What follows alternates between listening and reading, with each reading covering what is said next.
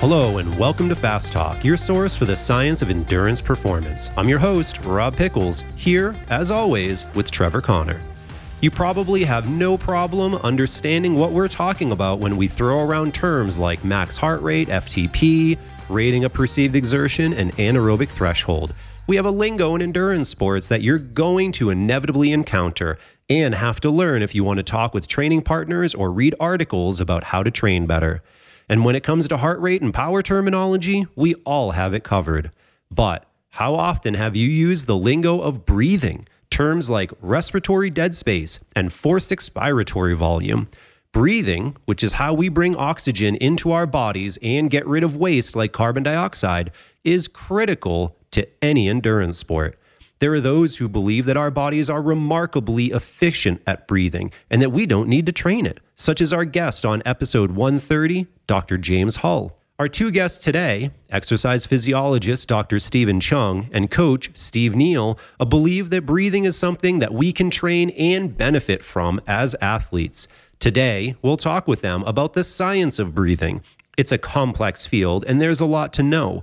We're not going to try to cover it all in this episode. Today, we're going to set the stage and start by simply defining a few key terms you'll need to know. Next, we'll talk about what this actually means when you're out training and racing, and most importantly, what, if anything, you can do to train your respiration to be more efficient. Our guests will focus heavily on three things you can do, which include strengthening your respiration muscles, slowing your breathing down, and improving your ability to forcefully breathe out to eliminate waste products. Joining our main guests, we'll also talk with two cyclists who have raced at the highest levels, Alex Howes with EF Education and Kiel Reinen with Trek Segafredo, to see how they focus on their breathing technique. Additionally, we're talking with coach and physiologist Jared Berg about the role that breath training can have from the research side and how that can benefit performance. So, take a deep breath from the diaphragm and let's make you fast. Listeners, since you listen to Fast Talk every week, you know that knowledge is power. And power is speed. There's no better way to get faster or to achieve your goals than by training smarter, not harder. We know that more is not better, so check this out. We have reduced the price to join Fast Talk Labs. So you're saying less is more? Something like that. Now listeners can join Fast Talk Labs for just $5 per month. That's 75% less. Get full access to all our guides to training science, intervals, sports nutrition, pathways, and data analysis, all from world-class experts for just $5 a month. There's never been a better time to join Fast Talk Labs. Join now at fasttalklabs.com.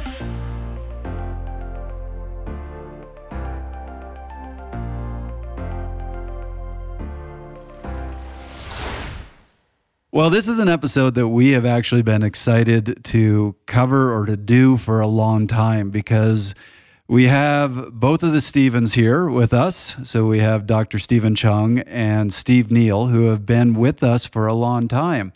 And we've been having a lot of conversations about breathing and whether it is something that you can train, whether it's something that you can improve.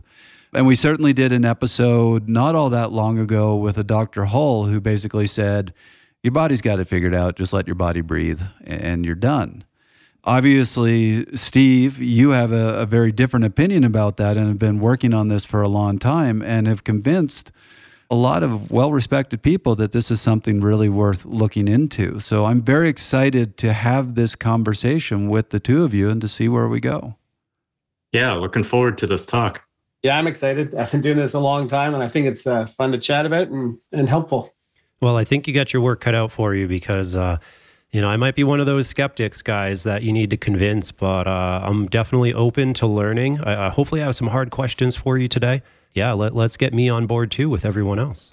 So we are going to dive fairly deep into the whole concept of breathing and some of the science behind this. So it actually gets really complicated, and we may very well in the future have a couple more episodes where we dive into particular aspects. This is going to be more teaching the basics episode, but I think we need to start by just giving some of the lingo that anybody who works in breathing is very familiar with, but a lot of our listeners might be hearing for the first time. So let's go through a few of these terms, define what they mean, because we're going to be using them throughout the episode. And I will start with breathing frequency. So breathing frequency is simply how many times you breathe during the course of a minute. So it's typically just like with heart rate, we have whatever resting heart rate being 50 beats per minute. We also have a breathing frequency, how many times we breathe. So that can be at rest, that can be about roughly 10 times a minute or so. And then as we start exercising, it can go higher. And just like our heart rate gets higher. So that's really the basics of it, is just how many times we breathe. And as Steve will talk about, the real question is whether we want to, in a sense, control our breathing frequency, whether we want to entrain our breathing frequency to be at certain every few pedal strokes, etc., stuff like that. I found it very interesting that a lot of the research I read leading up to this episode on breathing frequency really focused on swimmers, because if you think about it, swimmers have their frequency kind of artificially controlled. Yeah, absolutely. And some swimmers breathe every single time they raise their left arm. Others breathe every 1.5 strokes. So they'll breathe out of their left side once time, and then they'll breathe out of the right in kind of 1.5 strokes later. So there's definitely been some work, and it kind of comes in fits and starts, whether we really want to entrain our frequency of breathing as cyclists or as runners. So there's some ideas that you want to breathe every, again, 3 pedal strokes and control it that way and really entrain that. Kind of the science goes back and forth, and we'll talk about that possibly later on. Well, Right. As a swimmer, I've actually mastered a technique that really lets me get around this. I am very good at not putting my face in the water when I swim. And so therefore, my breathing is not unencumbered by any sort of stroke rate or anything else. The classic Tarzan swimmer. Yeah, I think everybody really needs to learn this technique. It allows me to breathe much better. Well, I discovered an even better technique in my last triathlon. What, don't swim? Walk on the bottom of the pool. Holding weights? All right, let's jump to the next term, which is ventilation, or VE. All right. Well, ventilation is really just how much air you suck into your body every minute. So it is typically in liters per minute. So at rest, we might be breathing in roughly 10 liters per minute or so, but at very high exercise rates, and it depends on fitness and the type of exercise, but you can be breathing up to 150 liters per minute or even higher for a very, very highly aerobically fit individual exercising at threshold. So that's one of the amazing things with the human body. It has such an amazing reserve capacity. And again, we may be at rest if we're lying down or sitting. We may only be breathing 10 liters per minute into our body.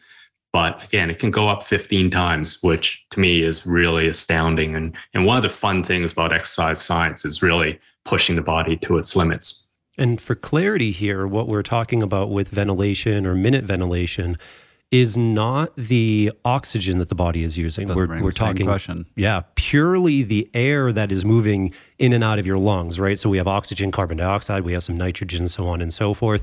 We're just talking about that volume, not what we're actually metabolically using when we talk about oxygen, say for VO2 max, so on and so forth.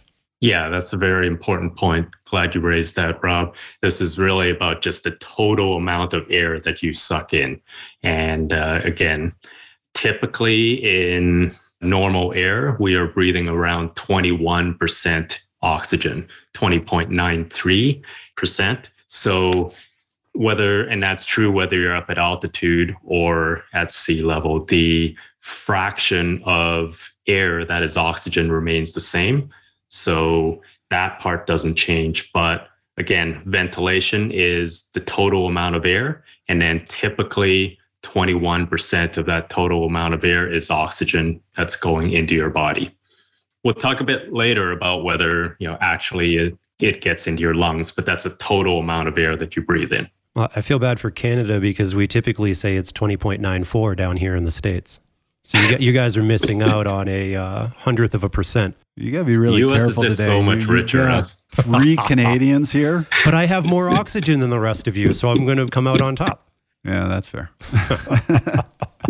But I am glad you brought that up because that's a really important thing in breathing science, that you can't use air and oxygen and carbon dioxide interchangeably. No. There are actually measures for each. When you're talking about breathing in, there's a measure for how much air you're breathing in. There's also a measure for how much oxygen you're breathing in. There's even a measure for how much carbon dioxide you're breathing in and breathing out. So it's important to make those distinctions. So Dr. Chung, the next one that I know is going to be really important to our conversation is tidal volume. Yeah, and tidal volume is the equivalent in our heart as stroke volume. We've heard about that. Stroke volume is how much blood is pumped out by the heart with each contraction. Well, that's the same with tidal volume. Tidal volume is really just how much air do you breathe in with each breath. And at rest, it is about half a liter of air that we breathe in with each breath. So that's our tidal volume. Our body can get up to, many of us have a total capacity. If we were really taking a big, deep breath, as deep as we can, to get up to about 5 liters, 5.5 liters. So that's, again, tidal volume is just simply how much air you breathe in with each breath. So now let's take all 3 of these terms that we've talked about together.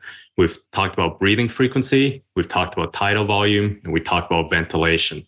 So ventilation is really just breathing frequency multiplied by tidal volume.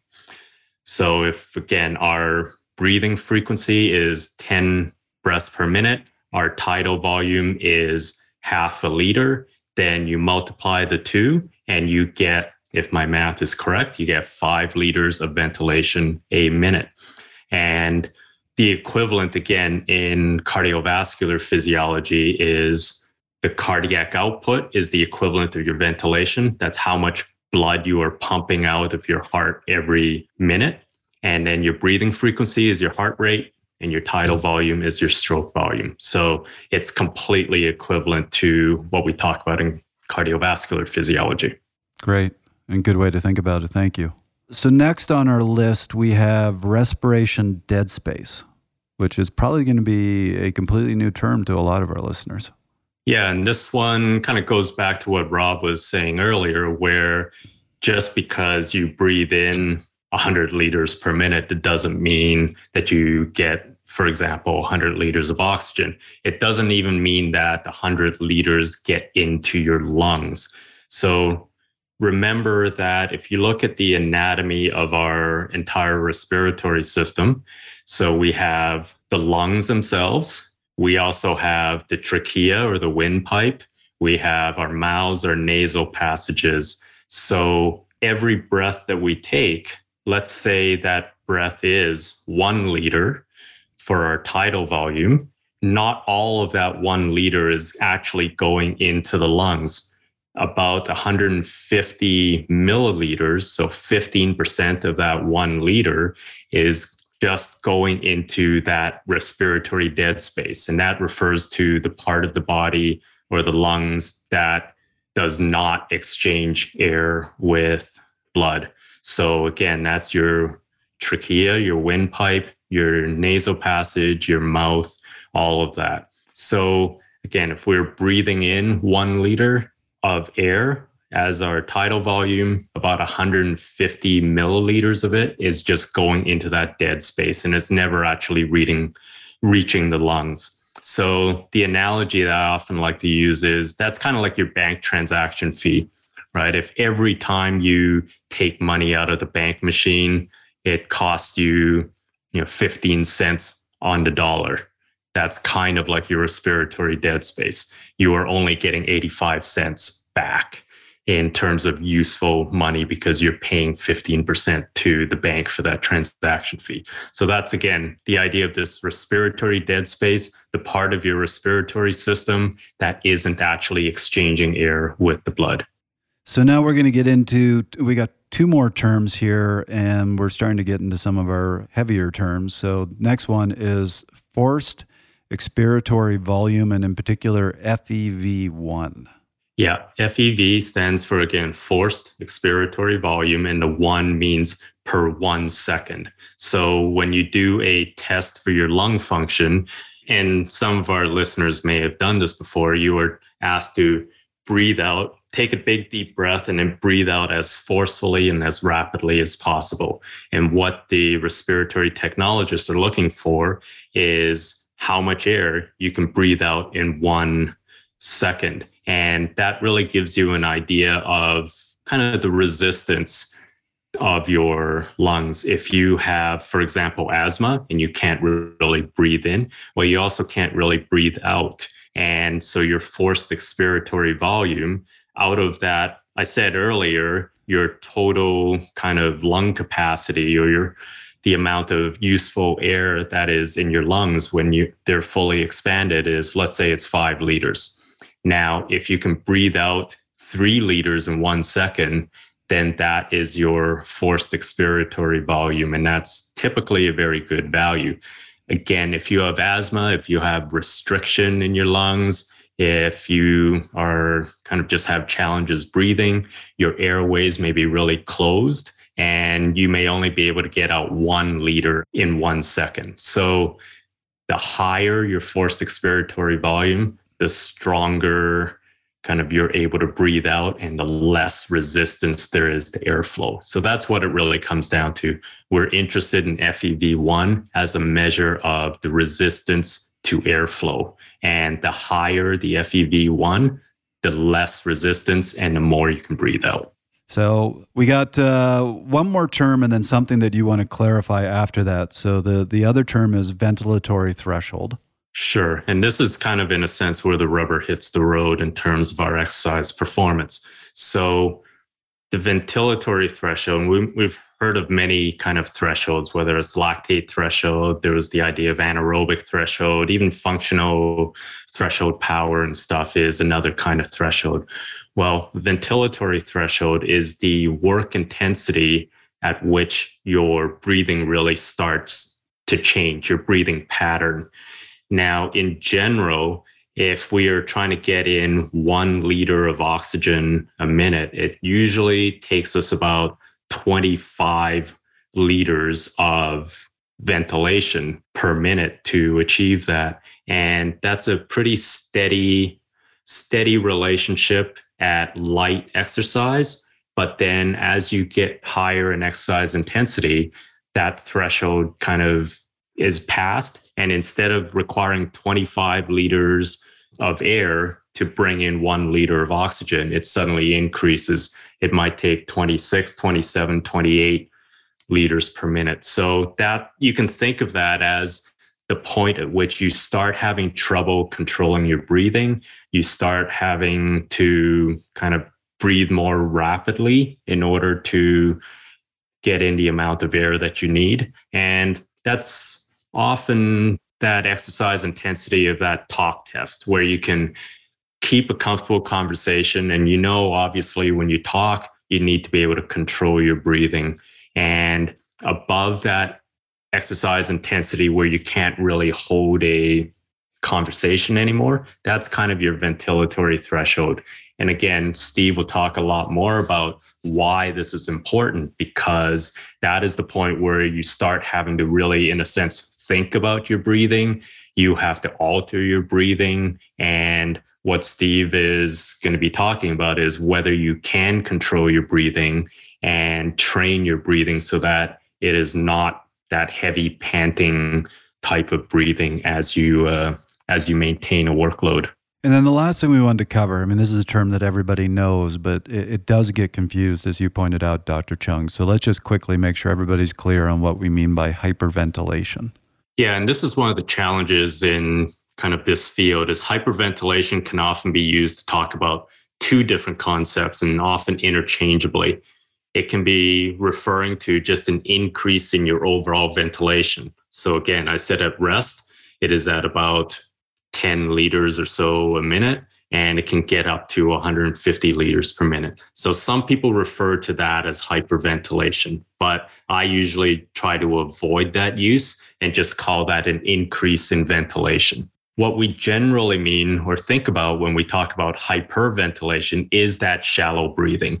Is instead of taking nice deep breaths, we start panting, kind of doing kind of heavier breathing. And what that changes is your breathing frequency goes up, but your tidal volume goes down.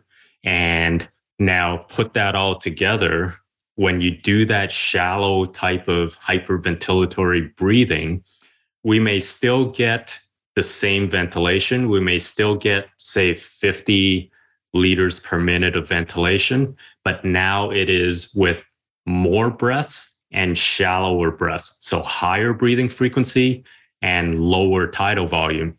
Now, why is that a problem? It is a problem because of the respiratory dead space. Remember, I said every single breath you take, 150 mils of it is in essence wasted because that is only not getting into your lungs. So if we are breathing instead of 10 breaths a minute, we're now breathing 30 breaths a minute. Every breath, we are wasting 150 milliliters. So the ventilation, overall ventilation may remain the same, but the amount of air getting into our lungs is less. So that is what is the problem when we talk about hyperventilation. That's why we may want to prevent it by changing or training our breathing so that it is better able to control our breathing even despite hard exercise. So again, hyperventilation, I generally try to use it in terms of that shallow panting type of breathing, as opposed to just increasing our ventilation in terms of liters per minute overall. So hopefully that clears it up in terms of the difference between the two, and hopefully we can move on from there. Before we talk about the ins and outs of training your breathing, let's hear from two riders, Alex Howes and Kiel Reinen, who have both raced at the top level, and whether they've put any focus on their breathing. I'm a huge fan of breathing techniques, but definitely not something I played around with in regards to racing other than hyperventilating to try and stay in the group. So I was an early adopter of playing with breath in hopes of, improving in performance in 2007, I think it was, 2006, many years ago. I screwed up my knee. I crashed a scooter on it, long story. But anyways, I couldn't pedal over 200 watts, period. So I just decided that holding my breath was a good alternative. So I would do these efforts at 200 watts while I held my breath, and it did not help at all. It was terrible. I did not get any faster. So I don't know what to tell you as far as breathing techniques go. Not an expert over here, other than the fact that I live at 8,500 feet. That's a breathing technique in itself. Okay, so Rob even raised this at the beginning, that there are people who do believe, and I was more in this camp, I'm getting convinced, but there are people who believe that really breathing training doesn't help performance at all. So we're going to dive into each of these things, but why don't we ask you, Steve, to give us a brief summary of the issues that athletes might encounter if they don't work on their breathing? Sure. I think one of the first ones would be metaboreflex, when the respiratory muscles aren't maybe as highly trained as they could be. And so what happens is the body will kind of conserve and bring the energy to the respiration muscles, therefore kind of pulling it away from our working limbs. So for cycling, that's not so great for our legs. Loss of efficiency from fast breathing, as Dr. Chung mentioned, which I was super happy about, was that we are also losing tidal volume. And that's really the big issue, is you can fast breathe and continue to breathe deep, and that would be awesome. But oftentimes, without some training or awareness, we're going to lose tidal volume. Anatomical dead space, once again, awesome coverage before.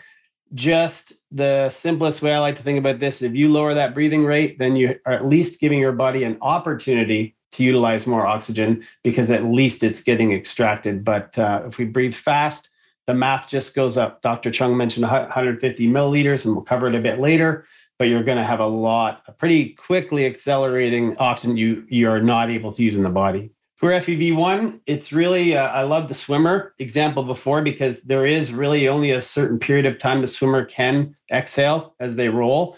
They work on that just naturally because they can't keep inhaling when they turn over into the water. So the exhale, inhale becomes very important. And someone I just talked to last week that we all know actually said, you know what? I think about my breathing when I swim all of the time, but then I get on my bike and I kind of don't think about it. So that was an interesting statement, but the poor FEV really just doesn't allow us to breathe out strong enough, breathe out more air quickly so that we can breathe back in as much as possible. And this really starts to, affect us when we get up 22, 24, 26, where we're racing, our respiration rate's pretty high. So that becomes really important. And Rob, I'm interested in any response you have to this.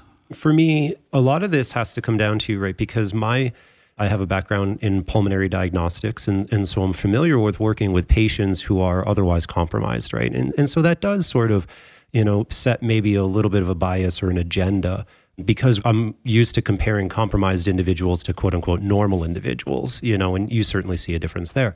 For me, though, what's going to be really interesting is talking about, are these issues, Steve, that you just mentioned, how much are they affecting the normal person that's out there who is able to do activities, who's able to ride and run and swim and compete at an otherwise sort of high level? How much are they limited, by these factors? And I don't think that we talk about that right now. Maybe we talk about that as we go through each one. But that's kind of where I'm interested in seeing how much improvement do we actually make when we're otherwise not compromised. Well, I guess if I can jump in there, Rob, in terms of the scientific reason why we may want to train our respiratory muscles is that to make them more efficient, just like we want our leg muscles to be more efficient. And the idea really is that when we talk a lot in Fast Talk and other things about VO2 max and oxygen usage, and about 10% of the oxygen that our body requires during exercise is really going to power our respiratory muscles. So our diaphragm, our intercostal muscles that surround the ribs, etc. And if we can train those muscles specifically to become stronger and more efficient in their oxygen use, then that is less oxygen that they are requiring and possibly more oxygen that can be going to your legs to power you on the bike. So that's really the reason. And the reason why we may want to focus specifically on breathing is that it's very hard to kind of do normally, right? You're really trying to target the respiratory muscles by themselves and have them kind of train them separately without kind of forcing the legs and arms and other parts of your body to do a lot of work. So that's really this idea of whether it's different respiratory kind of training systems that we may see is really to focus on the actual respiratory muscles. And again, the reason why that is to make them stronger, make them be more efficient in their oxygen use, and maybe then have less oxygen they are needing and more going to your legs to power the pedals. So why don't we jump there? We're actually jumping a little ahead in our outline here, but you really just covered what the issue is and what the goals are with training the respiratory muscles. So Steve, maybe this question goes to you. How do you train them? It's a good question. How do you isolate them and make them stronger? So the training is really I guess we think of it if you picture a step test, you've got to the left of threshold, you've got at threshold, and then you've got to the right of threshold over towards like VO2 max and the harder intensities. The respiration rate decrease. So if we try to lower our breathing frequency for a period of time, we'll naturally breathe deeper. So with some concentration, just lowering the rate will automatically get us to breathe deeper. Now that becomes a bit of a problem, maybe depending on what wattage you're riding at or what speed you're running at. But the natural lowering of the breath, it will deepen. But then the question is, how long can we handle that situation? Because some people will say, geez, and I try to do that, I can only do it for 5 or 6 minutes, and I kind of get tired, or I can start to feel my abdominals. So when they really do focus on it, they're now working those muscles maybe a little different than they have before. So at the endurance tempo level, it's really a lowering of the breathing frequency is going to really, I think, get a person heading in the right direction. I like to actually get someone to use a metronome because there's usually a free app so they can sort of stay on track, or at least try that every 5 or 10 minutes during the ride. And the other way is just, Dr. Chung referred to this earlier with the breathing for so many pedal strokes. And I'll just kind of make a relationship to that to running. But the one place cyclists do get into problems when we think about breathing by pedal stroke or RPM is that we have a very broad range of RPM in cycling. We might be training at 45 or 50 and doing some at 90 and other at 130. So these are rates or RPMs that are probably not going to be very efficient breathing. And it's interesting when some people's respiration curve almost follows their cadence. And so in cycling, actually, it's one thing I try to separate. So instead of worrying about cadence, I'm like, okay, when you start, if you can naturally breathe in for 2 seconds and out for 2 seconds, and that's easy and natural. If you take that to 3 seconds in, 3 seconds out, kind of brings focus and you can breathe deeper. When that becomes natural, let's breathe in for 4 seconds and breathe out for 4 seconds. All of this, obviously, while we're riding in these endurance tempo zones. Does that make sense, that piece? Yep. I do have some target respiration rates for people. Say recovery might be sort of 18 to 22, endurance 22 to 28, tempo 26 to 32, threshold 32 to 40, and then kind of harder training is going to be above that. I really do strive to get people at least to the bottom of that. Going lower is possible, but those are just good goals that I see when I test people, that they're often above those ranges. Usually what I see is a person's in, say, my zone 3 rate when they're actually doing endurance. So they're almost like 8 to 10, maybe 12 beats too high on the respiration rate, which means, as we've talked about, the tidal volume is dropping. And so when you're saying respiration rate of 22 to 28, you're saying 22 to 28 breaths per minute. Yes. Yeah. Yep. All right. So you've kind of shifted here from talking about training the respiratory muscles to getting into that next thing we wanted to talk about, which is tidal volume and improving the efficiency. So, Steve, I guess I'll start by asking you, what is the goal here and why do we want to improve tidal volume? When we start talking about tidal volume and we're deepening the breath, then we're going to be providing more available oxygen at usually the same rate or possibly a slightly lower respiration rate. So then we get back into this anatomical dead space equation. So when we're going harder, especially to really breathe fast and lose tidal volume, is something that can be changed. Dropping the respiration rate down so low that it becomes stressful in the sport isn't really the goal. It's to try to improve the ability to breathe, continue to breathe deep while you breathe fast. And that is something we can train off the bike. Yeah, Steve, I want to dig into that a little bit more. Previously, you had mentioned, in zone 1, kind of a lower limit of 18, 22 breaths per minute for zone 2, so on and so forth. And I do have to ask, is there a point, and maybe we don't answer this today, I don't know, but is there a point at which focusing on breathing deeply ultimately becomes inefficient or maybe detrimental to performance, whether it's efficiency or not? And I bring that up, say, in the context of something like cadence. We know that a cadence that's too high is not necessarily efficient. We know that a cadence is too low isn't necessarily efficient either. When original research was done, right, looking at, say, untrained college students, then a cadence of, 60 RPM was deemed the best and the most efficient. But we know that we're willing to give up a little bit of inefficiencies at a faster cadence because it has other, downstream improvements for performance. And so I bring that question sort of back to this respiratory rate situation. If we're focused on slowing our breathing down and breathing deeper, at some point in time, does that actually become detrimental to our performance? Maybe we're breathing closer to the end range that we're able to with our tidal volume, and now the inspiratory muscles are working very hard against sort of mechanical structures, right? We have skin, we have fat, we have ribs, we have connective tissue, we have all of these things we have to move with the deeper that we breathe. Is there a point at which we're breathing too deep and too slowly, and maybe that's bad for performance? It's highly possible. I think what I see, though, is when a person just passed threshold, they do breathe faster. So they might go from 34 to 38 or 40, but they don't maintain depth. So it's not so much that rate is wrong. It's that they don't have the coordination or the ability to maintain depth at the rate. So that's where this over or past threshold piece, the tidal volume usually takes a hit because the person can't forcefully breathe out enough. They don't have trouble breathing in, but they can't breathe out forcefully enough.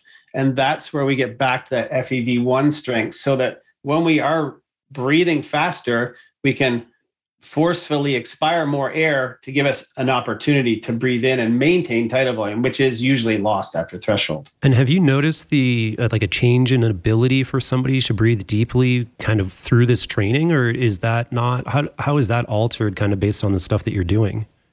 Yeah, might be hard to relate just talking, but I think it's probably worth giving it a go here. So if I relate, say, me on a bicycle at 200 watts, I can use 100 to 102% of my FEV1. Someone else might be using 50% of their FEV1. So if I relate those two individuals, it means we're both moving 4 liters, but I'm doing it much more relaxed, lots less energy going to my respiration muscles. I'm in total control of that. And it becomes an issue over time, especially when you're looking at 2, 3, 4 hour events. That ability to move the volume easily is going to pay off, I think. So I want to throw out a thought here. And again, this is not my area of expertise, so please correct me on this. And Dr. Chung in particular, I'm interested in your response on this. But I do see another potential issue with the breathing rate. That's, again, I loved your analogy of stroke volume. It's a similar sort of thing. When your heart starts beating really fast, it gets to a point where even though you have, say, a very well-trained heart, the heart isn't able to fill up in between beats, and actually your stroke volume is going to go down. So you can have a less efficient heart. Same sort of thing. When you breathe in the air, that air has to make contact with the inside of the lungs. And then there's what's called the gas exchange, where the oxygen is taken out of that air and pulled into the inside your body and pulled into the blood. That's not instantaneous. It's not like you breathe in and all of a sudden all the oxygen is instantly taken out. It takes a little bit of time. And I have to believe if your breathing rate gets too high, you're not going to sufficiently or fully take the oxygen out of that air before you're trying to force that air back out. Do I have this completely wrong? No, I think you're really right on the spot. So let's actually look at what's actually happening in the lungs itself. Remember, our whole goal is to get as much oxygen into our lungs and have it transfer from the alveoli, which are the tiny little air sacs, to the blood in the pulmonary circulation, in the blood that is going to the lungs, right? That is ultimately what we are striving for. We need oxygen to get from the air around us into our lungs, into the alveoli, and then into the bloodstream so it can go to the muscles. In the other way around, we need to get rid of the carbon dioxide that we are producing. So they go from the blood going to our lungs, into our alveoli, and then into our breath that we breathe out. So we want to maximize the time, like you say, that the oxygen is in the air sacs, in the alveoli, because we want more time for it to exchange into the blood. So you're absolutely right there. So the more we can slow down, kind of in a sense, our breathing, the more we can increase this time for the gas exchange to occur. And then to go back to a little bit earlier, what Rob was saying about tidal volume, why we may want to maximize it, is when we breathe in, let's say 2 liters of air into our lungs, it's not as if it's kind of going evenly throughout the entire lungs. It is going to particular parts. And for example, the upper part of our lungs may not really kind of get much fresh air at all, yet there's still blood going there. So you're not maximizing the gas exchange when there is blood going to the upper part of your lungs, but there's not really fresh air and oxygen going there. So by increasing the tidal volume, increasing the amount of air that is actually in our lungs, we are maximizing not just the time for the oxygen to cross to the blood, but we are also maximizing the surface area within our lungs. So, to get really granular about why improving tidal volume may be a good thing. Overall, it increases the amount and capacity for gas exchange from our lungs into our bloodstream and ultimately to our muscles. So, Rob, when I was proposing this thought, you gave me some looks. So I need to throw this back to you. Yeah, and I just gave you the finger because we're glaring at each other behind our microphones right now. So please, no, I want to hear your thoughts on this. Yeah, definitely. Dr. Chung, I think you actually just brought up a really great point, right? And that the depth of breathing, definitely is going to inflate sort of from the top down and maximizing that surface area. The one point I want to bring up kind of, in contrary to this, I'd love to hear your thoughts, is, we very, very, very rarely ever see any arterial desaturation. For everyone listening, essentially, if we look at the amount of oxygen in the blood, it's relatively constant throughout all ranges of exercise. And only in the highest level athletes, some of the highest level athletes working at a maximal workload, do we ever really see that oxygen drop significantly. So, Dr. Chung, I take that as a point that we're not necessarily limited by the ability to transfer oxygen across our lung membrane into our blood. The other thing I'll bring up in support of that too is that, we, for the most part, something like blood doping, so to say, if we increase our blood volume, we know that our delivery of oxygen will go up significantly. And so if we were in a place that we were limited by the transfer of oxygen, across that soft tissue, then things like blood doping probably wouldn't have the effect, that they do.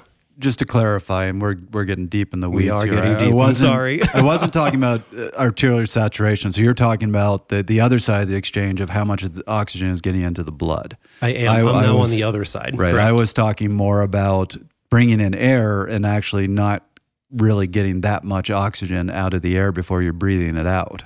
And that can end up resulting in some wasted work because you're breathing in a bunch of air that you're really not maximizing the use of. Certainly, yeah. I think that does have relevancy when we talk about the work that the muscles are doing. I'm talking about this purely from how much oxygen is actually making it into the bloodstream.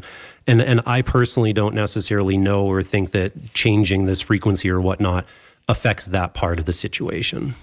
Yeah, and you raise valid argument for sure, Rob, is most of the time even in elite athletes, the amount of oxygen in the bloodstream isn't really limiting your exercise capacity kind of in terms of the exchange from the lungs. But I guess where I'm coming from is, and I think Steve will agree with this, is that we want to increase the range of our capacity. We want to feel that we can be comfortable and can be efficient across a range of tidal volumes, breathing frequencies.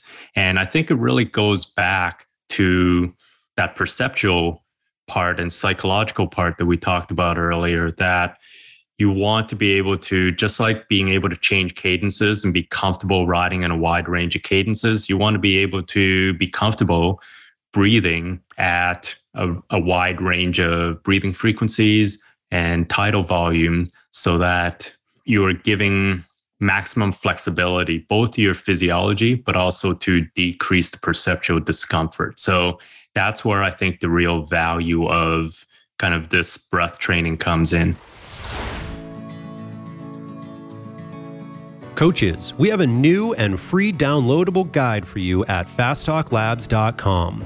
In this guide, Philip Hatsis creates a playbook that explores how coaches can grow profits, create opportunities, and reach their growth goals, however big or small.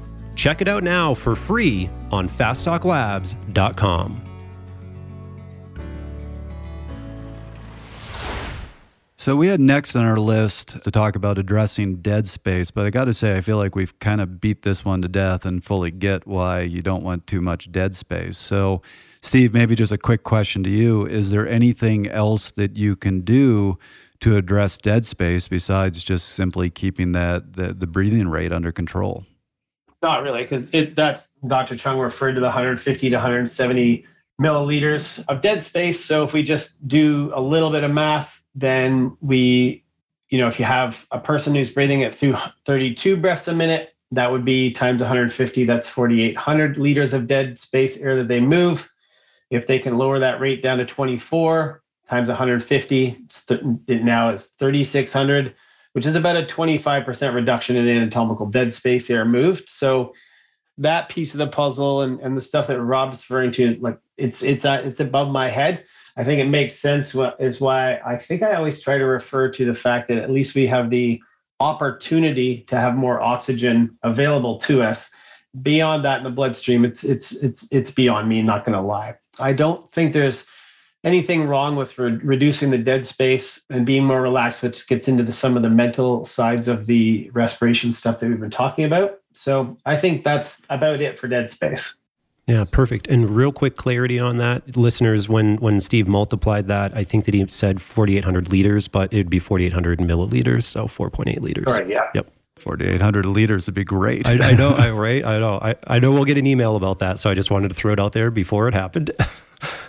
Let's check in with Jared Berg for a quick update on some of the research that's out there supporting breathing training. So this is an area I had to jump in a little bit and look at what's out there in the current research. And, I was actually surprised when I was digging in. There wasn't a lot. There's not a ton of research out there, but there certainly is some. I did find this kind of extensive article by McConnell and her group and a few different researchers she collaborated with. But first, she notes that there's a researcher out of University of Wisconsin that found that the main stimulus behind sort of respiratory training is that there's like a reflex. And so like there's a vasoconstriction that happens when we feel like we start to breathe harder, that happens throughout our body. And that is actually originated in our inspiratory muscles. So I thought that was kind of interesting. So a lot of what she found was that it's not all about does training our breath actually improve our VO2 max? Does it improve our lactate threshold? It actually maybe it helps increase blood flow in our limbs through this reflex that actually happens at our lungs. Another researcher, and she did this in her master thesis at the University of Auckland, she did a cycling study with 24 participants, and this was breathing pattern retraining, which is a little bit different than the respiratory training where we're actually really trying to challenge that respiratory system, and it's more on the inhale than the exhale that you're trying to really improve respiratory strength. But this is more about breathing pattern retraining, and so maybe it's that when you start to breathe harder when you get towards lactate threshold, start to hyperventilate kind of thing. Well, if you just take a step back and you try to retrain that through a biofeedback mechanism that they were using, does that improve performance? And they found just that it actually did improve performance in this specific study when they did a 4-week session with 28 sessions in 4 weeks of breathe retraining. So this particular study said that there, some of the they found improved in performance, not an improvement in VO2 max or improvement in lactate threshold, but an improvement in 20K time trial performance. So with that 28 sessions, they also found that they were able to reference other researchers that did longer and found even more benefits. So it takes some time to really get benefits from retraining your breathing. So then the last thing we had on the list is talking about anything that we can do to address the forced expiratory volume. Yeah, so training the strength of the lungs really comes down to using a device. There's a number of different devices that you can add variable resistance to, and then take a big breath in without resistance, and then breathe out through a certain amount of resistance you have to overcome, like doing strength on other muscles in the gym, let's say. That piece of the puzzle can really help someone, especially with like a respiration problem like asthma or something. Improving that FEV1 can really help. But when we're looking at improving that with someone who is healthy, same thing. I think there's probably, from what I've seen, there's usually about a 25 to 30% room for improvement in that FEV1 strength while we ride, for all the reasons we've sort of talked about. There is one device that I use quite often with people that allows you to add resistance while you exhale, while you inhale, but at different rates. And so then you can work on the strength of that FEV1 while you're asking the person to breathe at 24 minutes, while you're asking them to move 4 liters.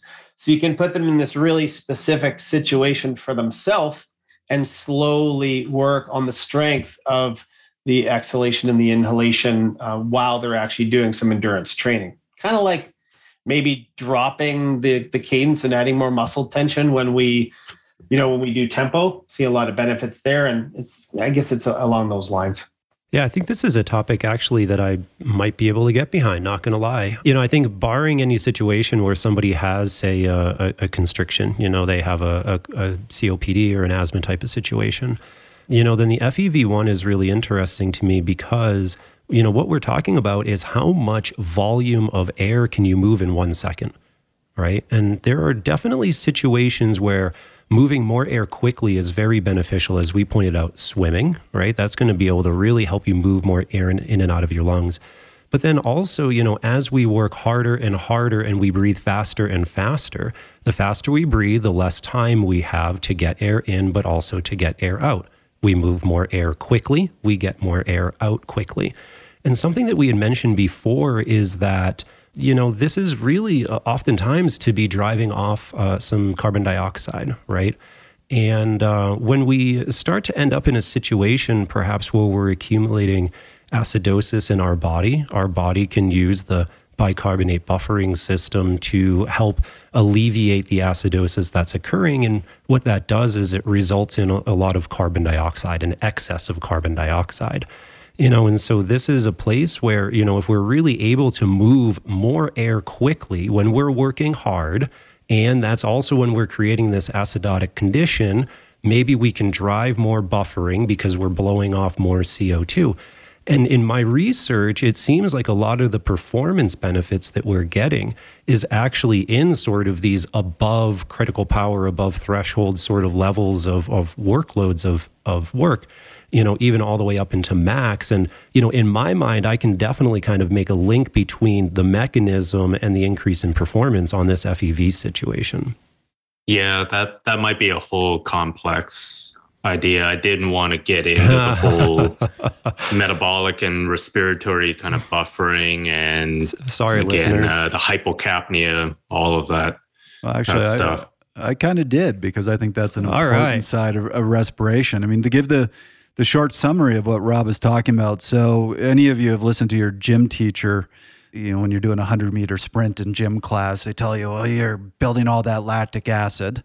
No, first of all, it's not lactic acid. We've already addressed that one. But you are producing acid when you are doing that above threshold, really anaerobic work. And your body needs to buffer it. And Rob gave the explanation, but the short answer here is you have to breathe out carbon dioxide to buffer it. So when we think of breathing, we're always thinking about, we're trying to get oxygen in. But getting that carbon dioxide out can be as important and sometimes more important to activity. This is why you do a 100-meter sprint and you're gasping for air. Breathing harder after that, yeah. Even though you're really not doing that much aerobic work. Right. You could have done it holding your breath. Right. You're breathing hard to buffer that acid. And if you are in a bike race and do a 100-meter, a quick 1 minute effort to jump up to a breakaway or something, a lot of that breathing hard is the same sort of thing. You're trying to buffer the acid that you just dumped into your blood. And that's important. Dr. Chung, I feel like you wanted to go on that topic a little bit, but we're afraid to. It sounds like you're free. You're free to take off, my man. We've opened the door. Okay, sure.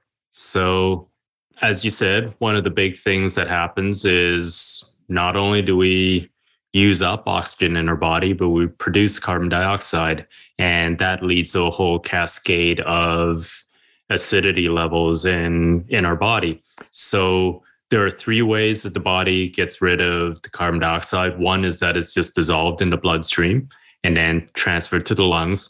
The other way is that it is also bound to hemoglobin the same way that oxygen is. But the vast majority of it is through this buffering system. And so carbon dioxide plus water essentially turns into carbonic acid. And that is the big way in which our body gets rid of carbon dioxide or transports carbon dioxide from the muscles to the lungs. And the more carbon dioxide that we build up, the greater the acidity levels in our body. So again, we use that buffering capacity to buffer the high acidity levels from the high amount of carbon dioxide that we are producing. And one of the ways in which we can manipulate the acidity levels in our body is by changing our breathing patterns. If we are breathing out both very forcefully, but also very rapidly, it is actually blowing out carbon dioxide quite a bit more efficiently. So by doing that, we are actually decreasing the acidity levels in our body. So one of the things that we can do, and I think that's a very good point you brought up, Rob, is that breathing may not just be helping us bring in oxygen, but it also may be helping us get rid of carbon dioxide, and especially to regulate the acidity levels in our body, and especially when we're working very, very hard, when there is a lot of carbon dioxide being built up. Got to get rid of those CO2s. Mm-hmm. Yeah, and that's a lot of times the half of the equation we don't really think about, but it is really, really important. We are using up oxygen, but we are also producing carbon dioxide, and we need to get rid of it.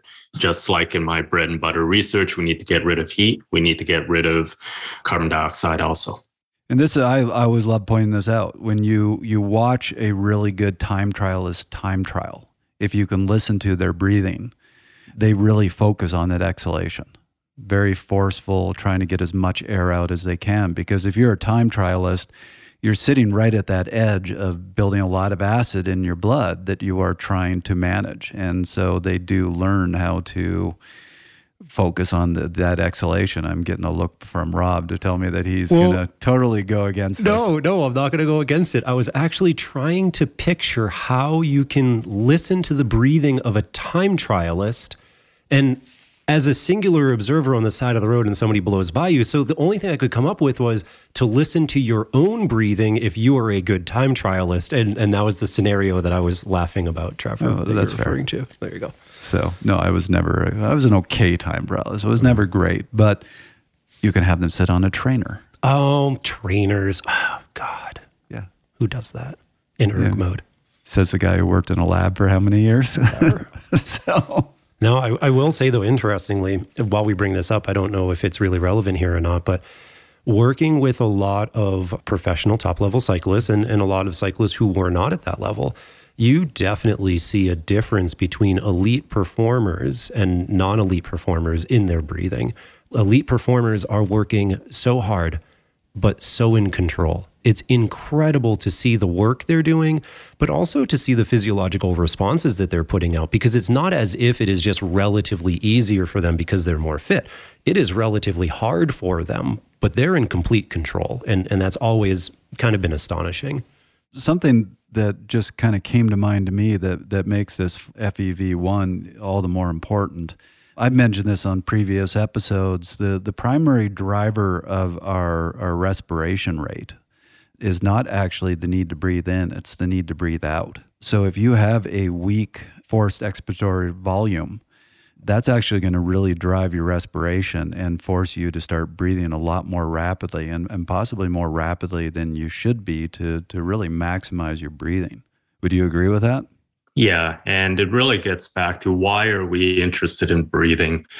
We're interested in breathing because it is such a primary urge in our body.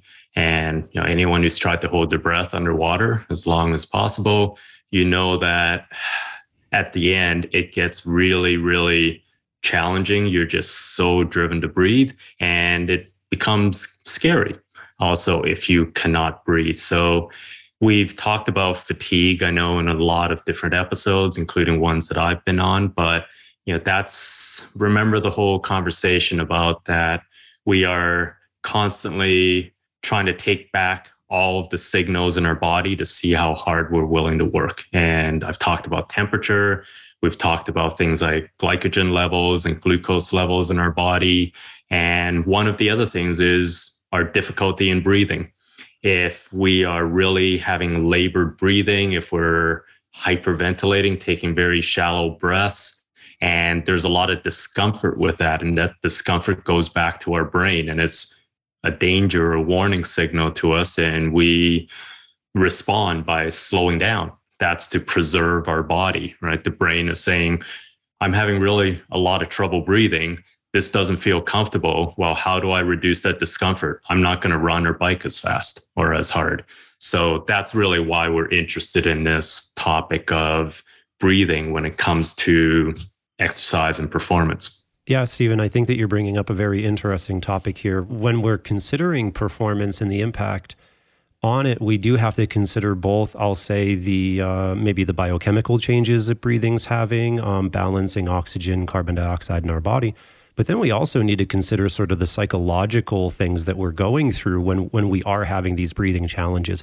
I think every one of us have been in a situation where we're not able to breathe well, and it is one of the scariest things in the world, right? And granted, I understand that's not happening while we're out competing in a triathlon or whatnot, but any discomfort with breathing oftentimes can put you in maybe a negative mind space, or it can cause you to assess the challenge being harder than it is. And all of those, they affect your motivation, they affect your performance, so on and so forth. So there's definitely two different avenues. I think we're very much talking about the physical and the physiological today. Maybe the psychological is maybe something for another day. But it's such an important point to realize that your muscles might be able to handle the work that you're doing right now. But if your body is perceiving that it can't breathe, it's not going to let you do that work. Mm-hmm. There's just some really fascinating research on elite breath hold divers, and it is a competitive sport, and they can hold their breath for a ridiculous amount of time underwater. And I know some of my colleagues, they really research these guys, these elite breath hold divers, to try to understand what that tells us about how we control our respiration, and also how it affects kind of our body when we're really holding our breath for prolonged periods of time. So that's actually really fascinating research, but we won't get into that today. That sounds like the extremist of the extreme athletes right there. Those are big consequences.